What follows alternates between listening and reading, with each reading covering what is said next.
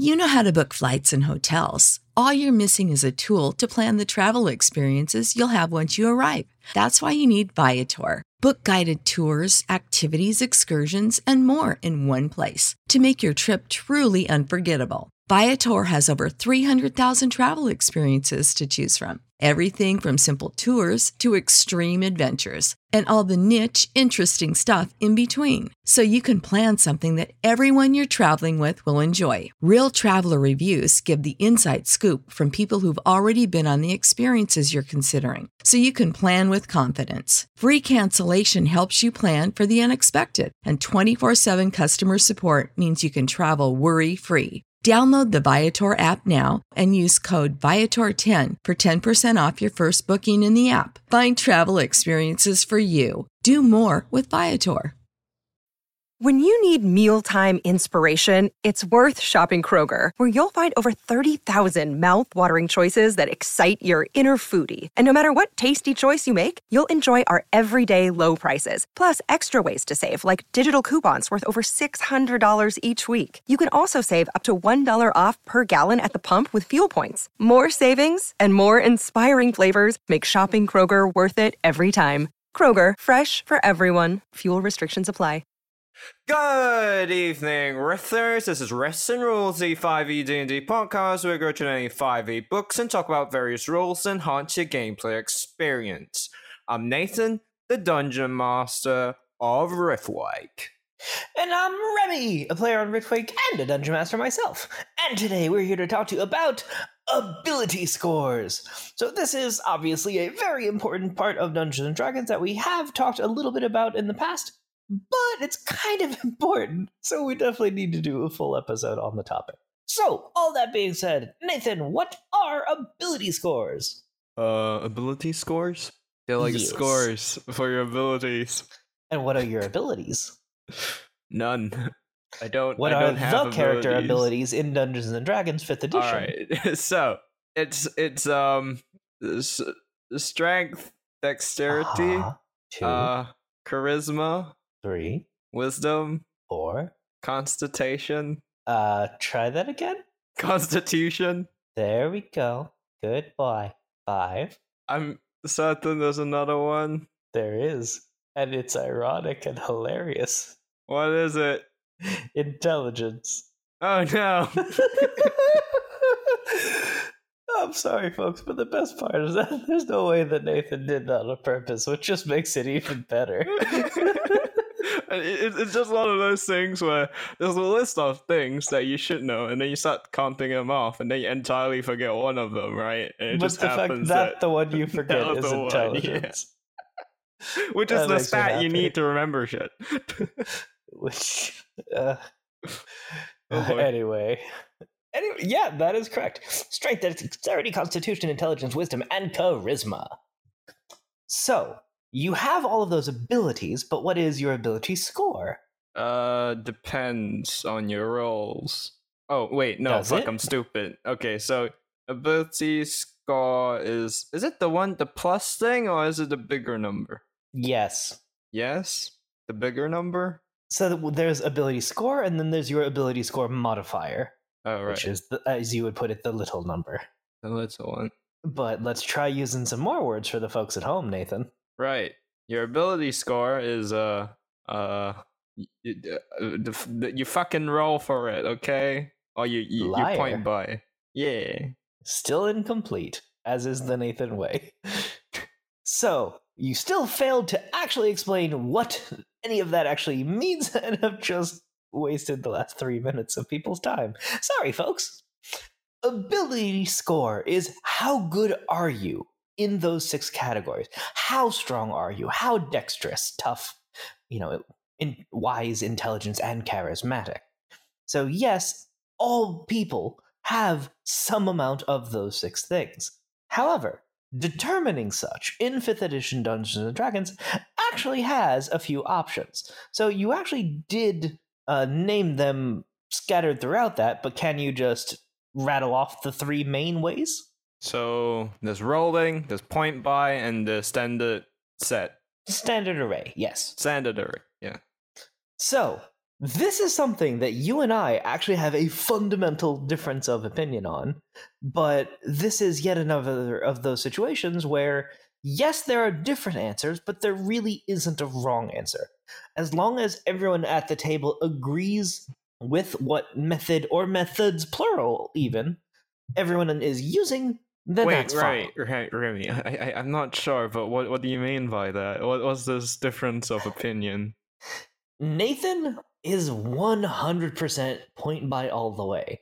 Not just for Nathan as a player, but as a dungeon master, he made the choice that all characters in his world are created by point buy.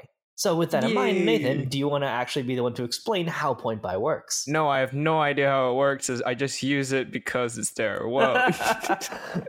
So, yes, one convenience of D&D Beyond and many other such 5th edition character building programs is the fact that it does all of the math for you. So you can just click up, up, up, up, up. Oh, I guess that's as high as it goes. Okay.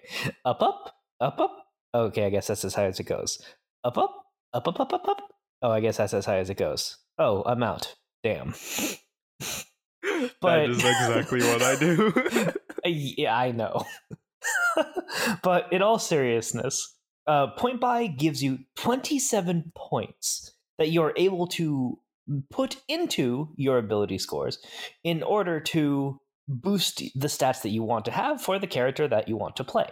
However, all stats start at a baseline of 8, and the cost to increase a stat increases as you put more points into it. So the way that ability score modifier works is that every 2 points above 10 that you have in an ability score gives you a +1 modifier. And then every 2 point up to 2 points below is negative. So if you have 10, you have a 0 in a +0 to whatever your roll is. If you're an 11, it's still an odd number, so it's still +0. 12 gives you +1 in that score. So if you have something like a 12 charisma, then that would mean you would have +1 to any rolls using charisma. So even if you're not trained in a persuasion check, you'd still potentially roll at a +1. And then that just keeps going. 13, still +1. 14, +2. So at that point, it costs 2 points for your point buy to go from 13 to 14. And then again, from 14 to 15, still +2. But then 15 to 16, you can't. Because the 5th edition rules as written is that you can only increase a stat up to 15. I personally hate that rule, and I'll rant a little bit more about that in depth later when we get to the homebrew side of things. But by rules as written, point buy is only able to increase a stat to 15, and only able to go down to 8, which would give a -1. So, with that being said, though, what are the pros of using point buy, Nathan? Everyone is given some flexibility in which they can place their points where they want to. They can go min-max. They can. It's more or less the big thing for me. It's more or less fixed. So, it doesn't matter. But all characters are made more or less equal. Yeah, because everyone has those same 27 points. They might choose to have 2 very high and then 4 okay. They might choose to have 2 very high, 2 pretty good, and 2 garbage. And that's fine. But everyone has those same 27 points to tweak stats how they want to. So can you tell me any of the negatives of point buy? Okay, so the main negatives of point buy is that you don't get anything special, and everything, as I said before, is pretty standardized, in which there's no outliers. You will not be particular great or terrible at anything, and sometimes you want to have that a little risk to be more special.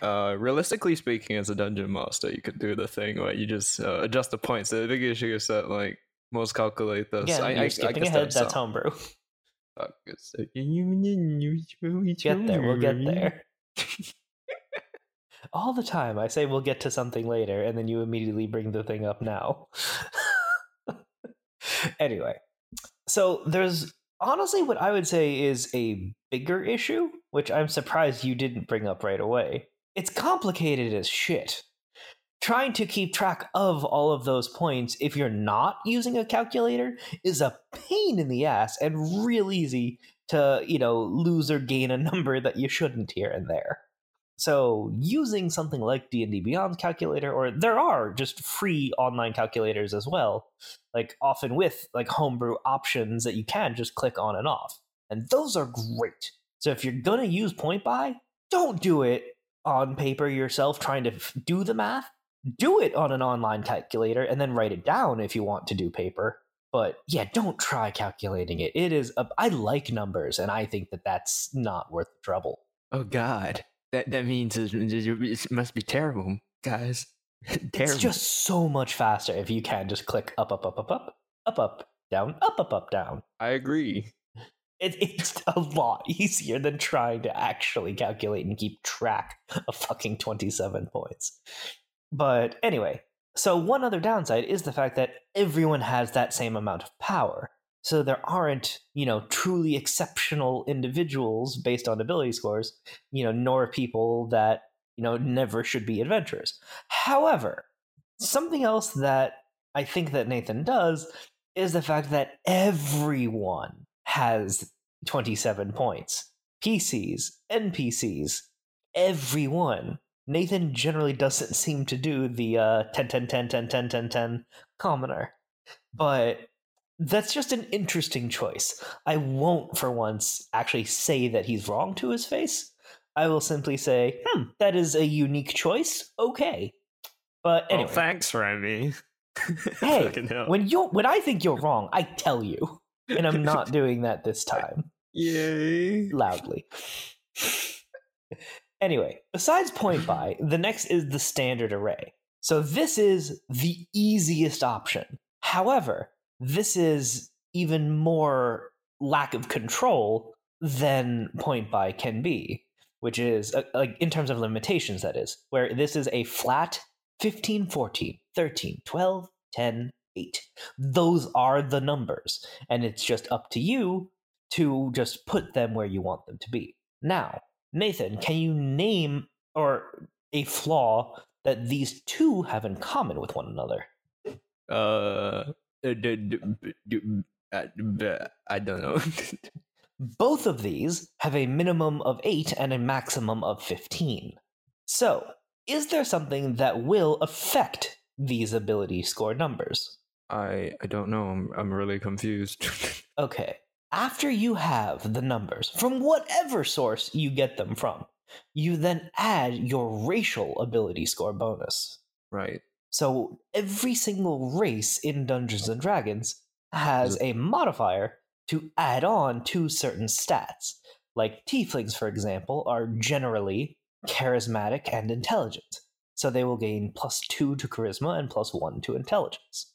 However, many races also have variant options, or just many, many options from the various books that have come out since then, that are able to have different numbers. So again, like there's a feral tiefling that is a more like melee focus that actually gets a dexterity bonus instead of charisma. So, and many, many other things. Dwarves, for example, actually have quite a few options. Just most commonly, you've got the mountain dwarf, which is one of the only races in the game, actually it might well be the only one, that has a +2 to strength and a +2 to constitution. So most races are +1 and +2, so it's a 3-point total, but then mountain dwarves, and I want to say mountain dwarves alone, have a total of 4 points added on. And again, those get added on to whatever. So let's say you do have a 15, maxed out point buy, you can boost that to a 17, which is really fucking good. But again, now this is the downside, big downside to me, when you do have point buy or standard array, is the fact that you max out at 17. You cannot get that 18 to get that +4 modifier, or, God forbid, the best possible scenario, if you're able to have a 20 level 1 starting. So, with that in mind, that takes us to rolling for your ability scores. Nathan, how does that work? So you take I think it was 3d6, and then you roll them 4d6. Uh-huh. And you roll them 6 times. And then you pick where to put the numbers. You kind of skipped an important step. What? Well, if you roll 4 6-sided dice, that gives you an ability score of 4 to 24. So, to say that again, because Nathan did not. Right. When you roll 4 6-sided dice, so the normal cube dice that you use in most board games, roll 4 6-sided dice and keep the highest 3. So it's usually called 4d6 keep 3 or 4d6 drop 1.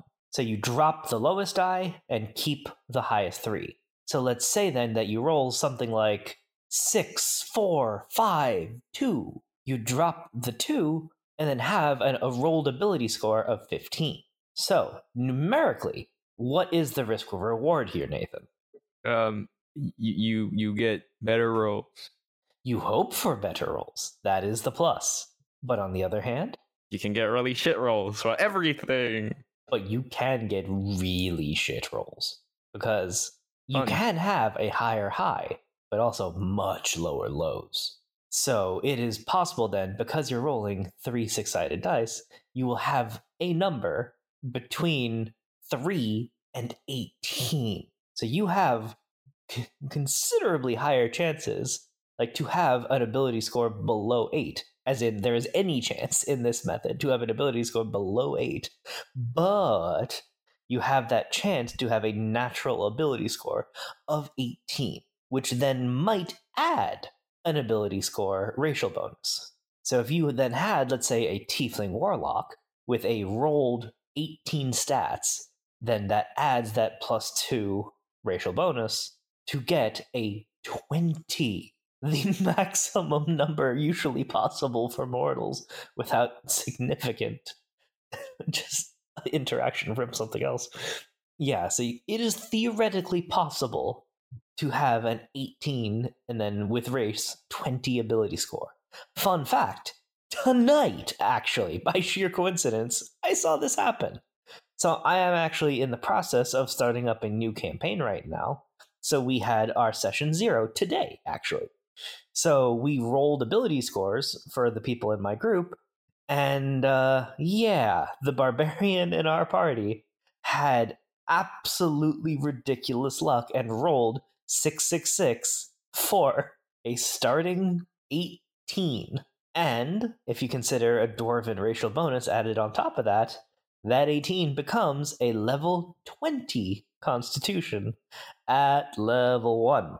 Which is hilarious and kind of insane, but I have seen the proof with mine own eyes that such does happen. However, that same person has a 7 intelligence. As someone who played a barbarian with 6 intelligence back when I was playing Morris on Riftwake, we have some fun with that, but it is something that can be a little bit harder to play once you get into the really low ability scores. And part of that is that a lot of people struggle when it comes to actually understanding the 6 abilities and what they actually mean. So we're actually going to be talking about that in more depth in Thursday's episode. So in terms of the ability scores themselves, though, those are the 3 methods that are in the Dungeon Master's Guide, or actually, in the Player's Handbook, actually, which is the fact that you can do point buy, standard array, or rolling ability scores. Nathan, I am curious, do you know if there are any other rules as written rules to talk about before we go into the homebrew side? Nope. No rules. Nothing. Very hard rule. What? Uh-huh. You never actually read through Tasha's, have you? I have the book. Doesn't that mean is I've not read the question it. that I asked. I specifically asked if you've read it. No, I have not. Unfortunately, I haven't had the fortune to do so. Mm-hmm. Uh-huh. At Highland, we're all about celebrating little wins and little ways to innovate digital processes. There's no customer pain point too small for us to help with. Maybe that's why more than half of the Fortune 100 looks to Highland to connect their content and data, improve processes, and turn little efficiencies into big wins for their customers and clients. Highland, intelligent content solutions for innovators everywhere at highland.com. When you need mealtime inspiration, it's worth shopping Kroger, where you'll find over 30,000 mouth-watering choices that excite your inner foodie. And no matter what tasty choice you make, you'll enjoy our everyday low prices, plus extra ways to save, like digital coupons worth over $600 each week. You can also save up to $1 off per gallon at the pump with fuel points. More savings and more inspiring flavors make shopping Kroger worth it every time. Kroger, fresh for everyone. Fuel restrictions apply. So, one very interesting just fact of Tasha's Cauldron of Everything in general is the fact that pretty much the whole theme of that book is customization. So there is a very important section in character options in that book regarding ability score increases. Whatever D&D race you choose for your character, you get a trait called Ability Score Increased. This reflects an archetypal bit of excellence in the adventurers of this kind in D&D's past. For example, if you're a dwarf, your constitution increases by 2 because dwarf heroes in D&D are often exceptionally tough. This doesn't apply to every dwarf, just to dwarf adventurers, and it exists to reinforce an archetype. The reinforcement is appropriate if you want to lean into the archetype, but it's unhelpful if your character doesn't conform to the archetype. If you'd like your character to follow their own path, you may ignore the ability score increase trait and assign ability score increases tailored to your character. Take any ability score increase you gain in your race or subrace and apply it to an ability score of your choice. If you gain more than one increase, you can't apply them to the same ability score, and you still can't increase the score above 20. Damn. I'm curious, can you name 2 races that become much more interesting all of a sudden using this rule? Remy, I think all races are equal. They are very exactly the same. I see no difference. By the numbers, that's not true. Most races, like I said earlier, are +2 to some score and +1 to something else. Mountain dwarves, specifically, I mentioned them earlier. That was a hint to you as foreshadowing if you were paying attention. Mountain dwarves are +2 strength and +2 constitution. So do you realize what this would allow mountain dwarf characters to do? Pretty cool stuff.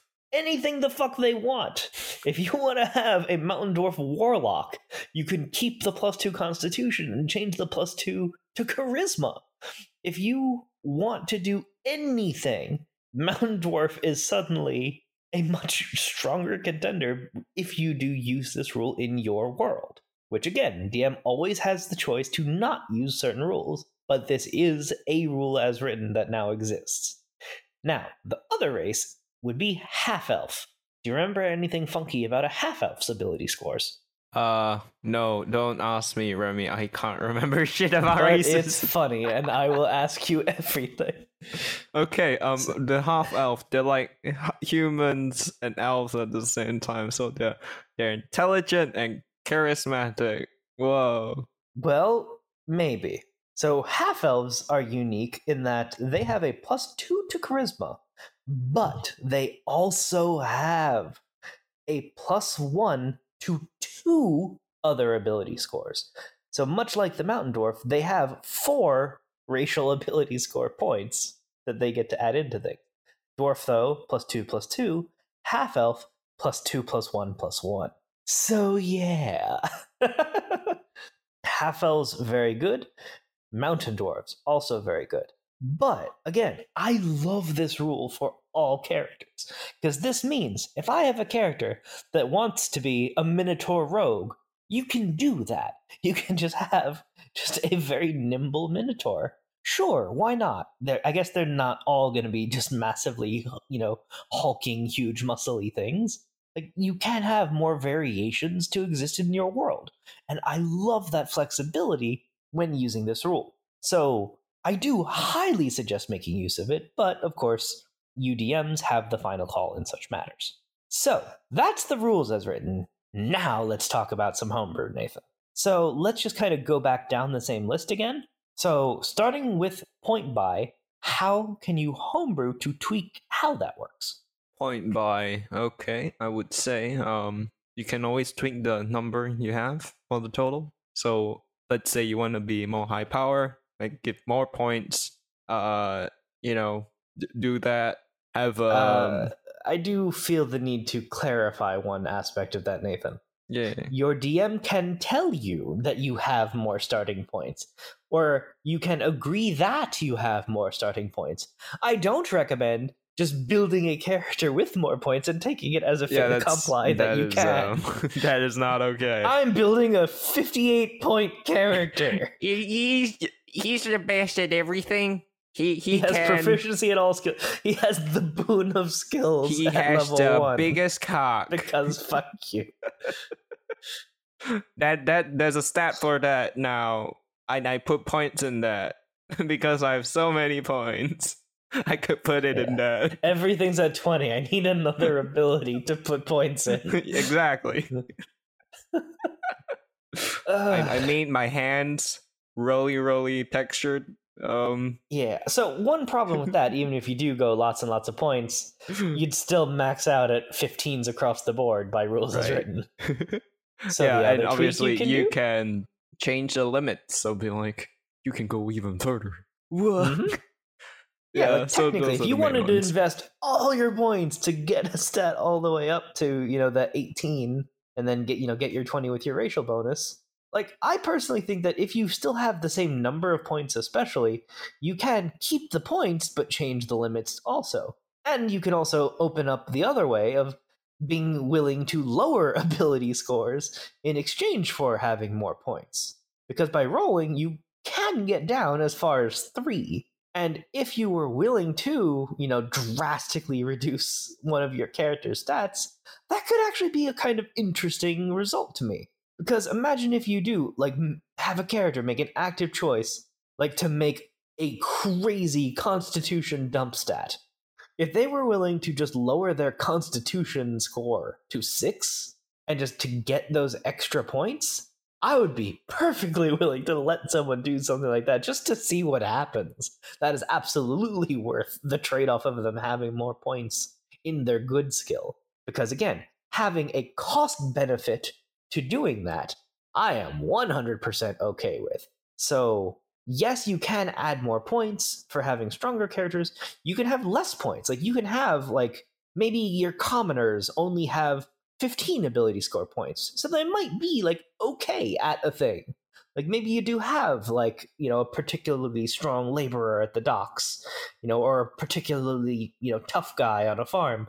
You might choose to do that and to give, a little bit more flavor to your commoners than just 10s across the board, which I despise. Whoa. There's some strong language from Remy. I despise. It's whoa. It's saying that all people are the same. And I'm a nerd playing Dungeons and Dragons. That is explicitly what I'm trying to get away from. We're all the same, Remy. You should be more like your brother. What? I mean, I'm fine with that. I know that my brother's a better human being than I am. Okay, it's time to reset, everyone. Do the sad time, everyone. Let's take a moment to be sad. Okay, the moment's long enough. Let's continue. Successful career, happily married, intelligent, good with people. Yeah, I think the sad moment's going a bit too long, Remy. I'm gonna have to cut this out if it goes any further. You're not gonna cut it out. I was listening to old episodes, and it's hilarious how many times I say cut this out, and you just do not.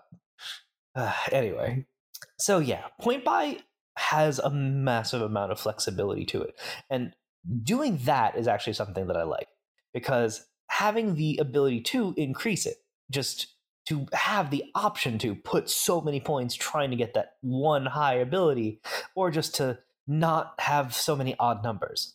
Because just my particular, not really OCD, but I do like things in very particular ways. I just hate odd numbered ability scores. because it just feels like wasted points because it's not giving me that point modifier if I have two odd numbers. Ugh, I just hate that. So I get 15, it, right, Remy? Well, I get it. But then when you have... still, when you think about it, especially for a character who's particularly good at a thing, they max out their point buy at 15 by rules as written, and then they have that +2 racial to have a 17. And that's as high as they can get unless they use one of the, 4th, 8th, 12th, 16th, 19th level ability score improvements for just getting rid of that odd number. And I hate forcing the use of that and not letting them have a feat, because I like feats. A lot of them are really cool and fun. Yep. Feet very cool. So then that leaves a question. If you have a 17, do you take a point away to just have the 16 and then invest the other points elsewhere? Or do you keep the 17 planning to spend the ability score improvement later?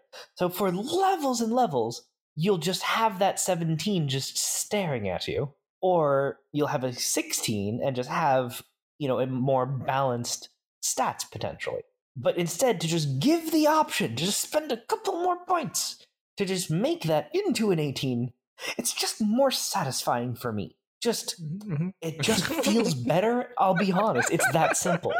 Just hearing Remy. It's just more orderly to the better, world. Okay.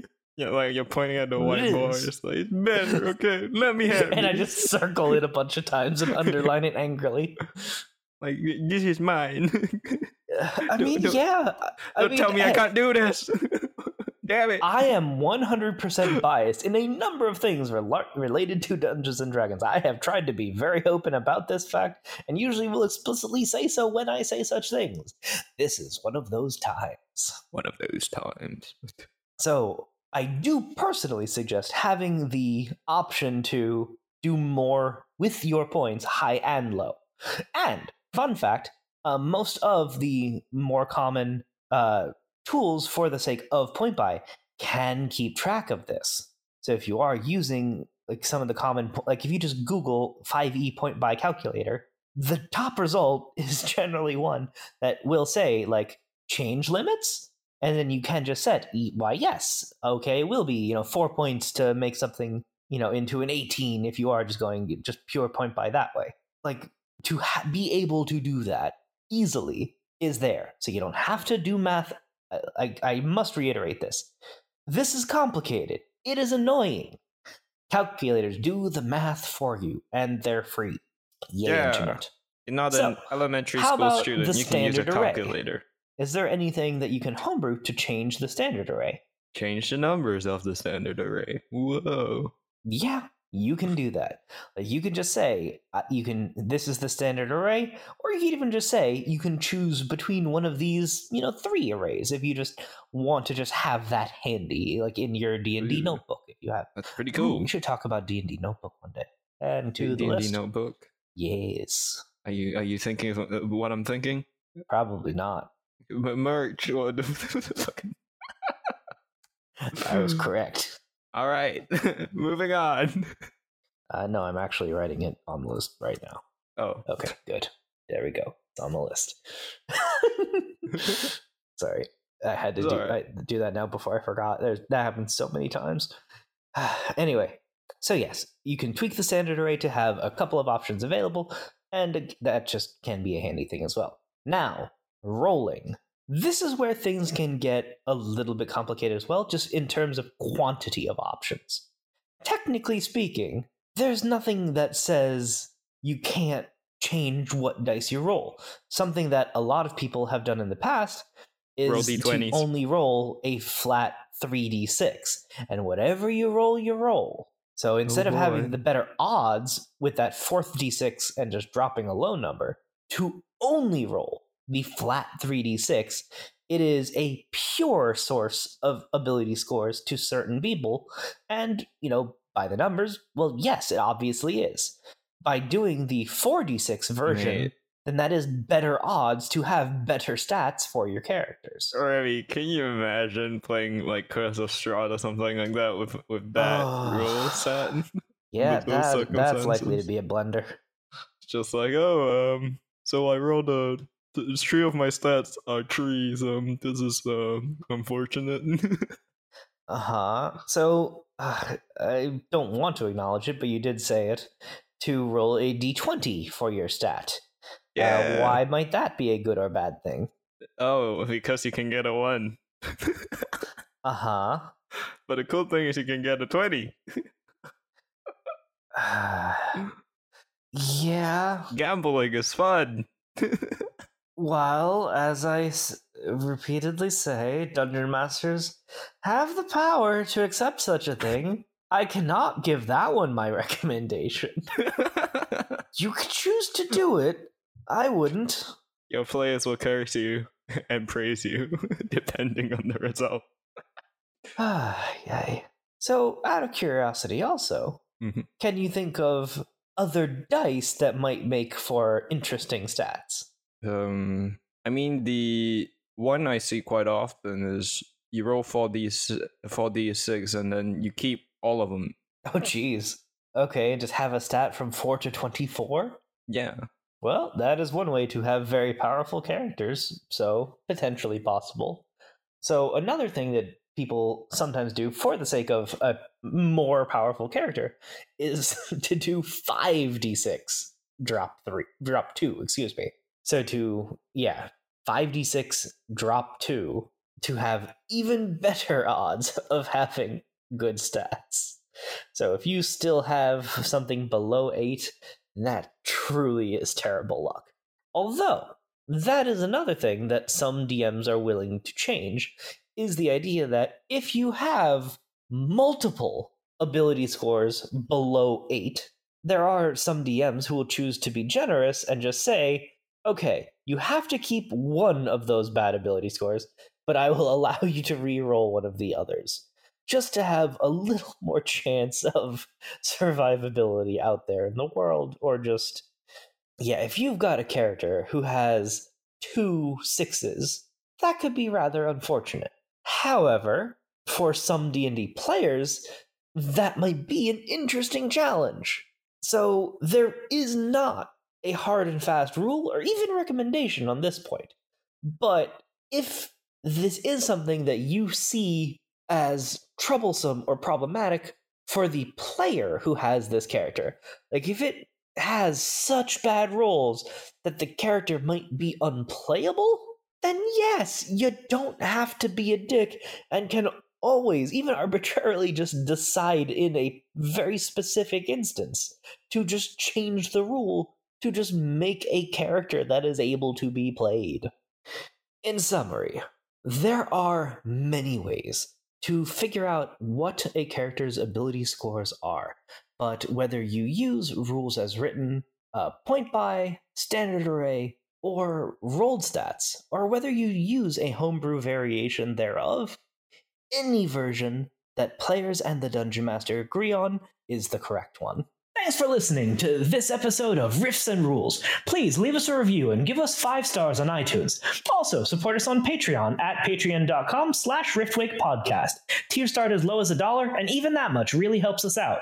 Supporters get benefits such as behind-the-scenes content, early access to episodes, access to the monthly hangout where you'll be able to chat with the cast, and even input on Riffs and Rules topics.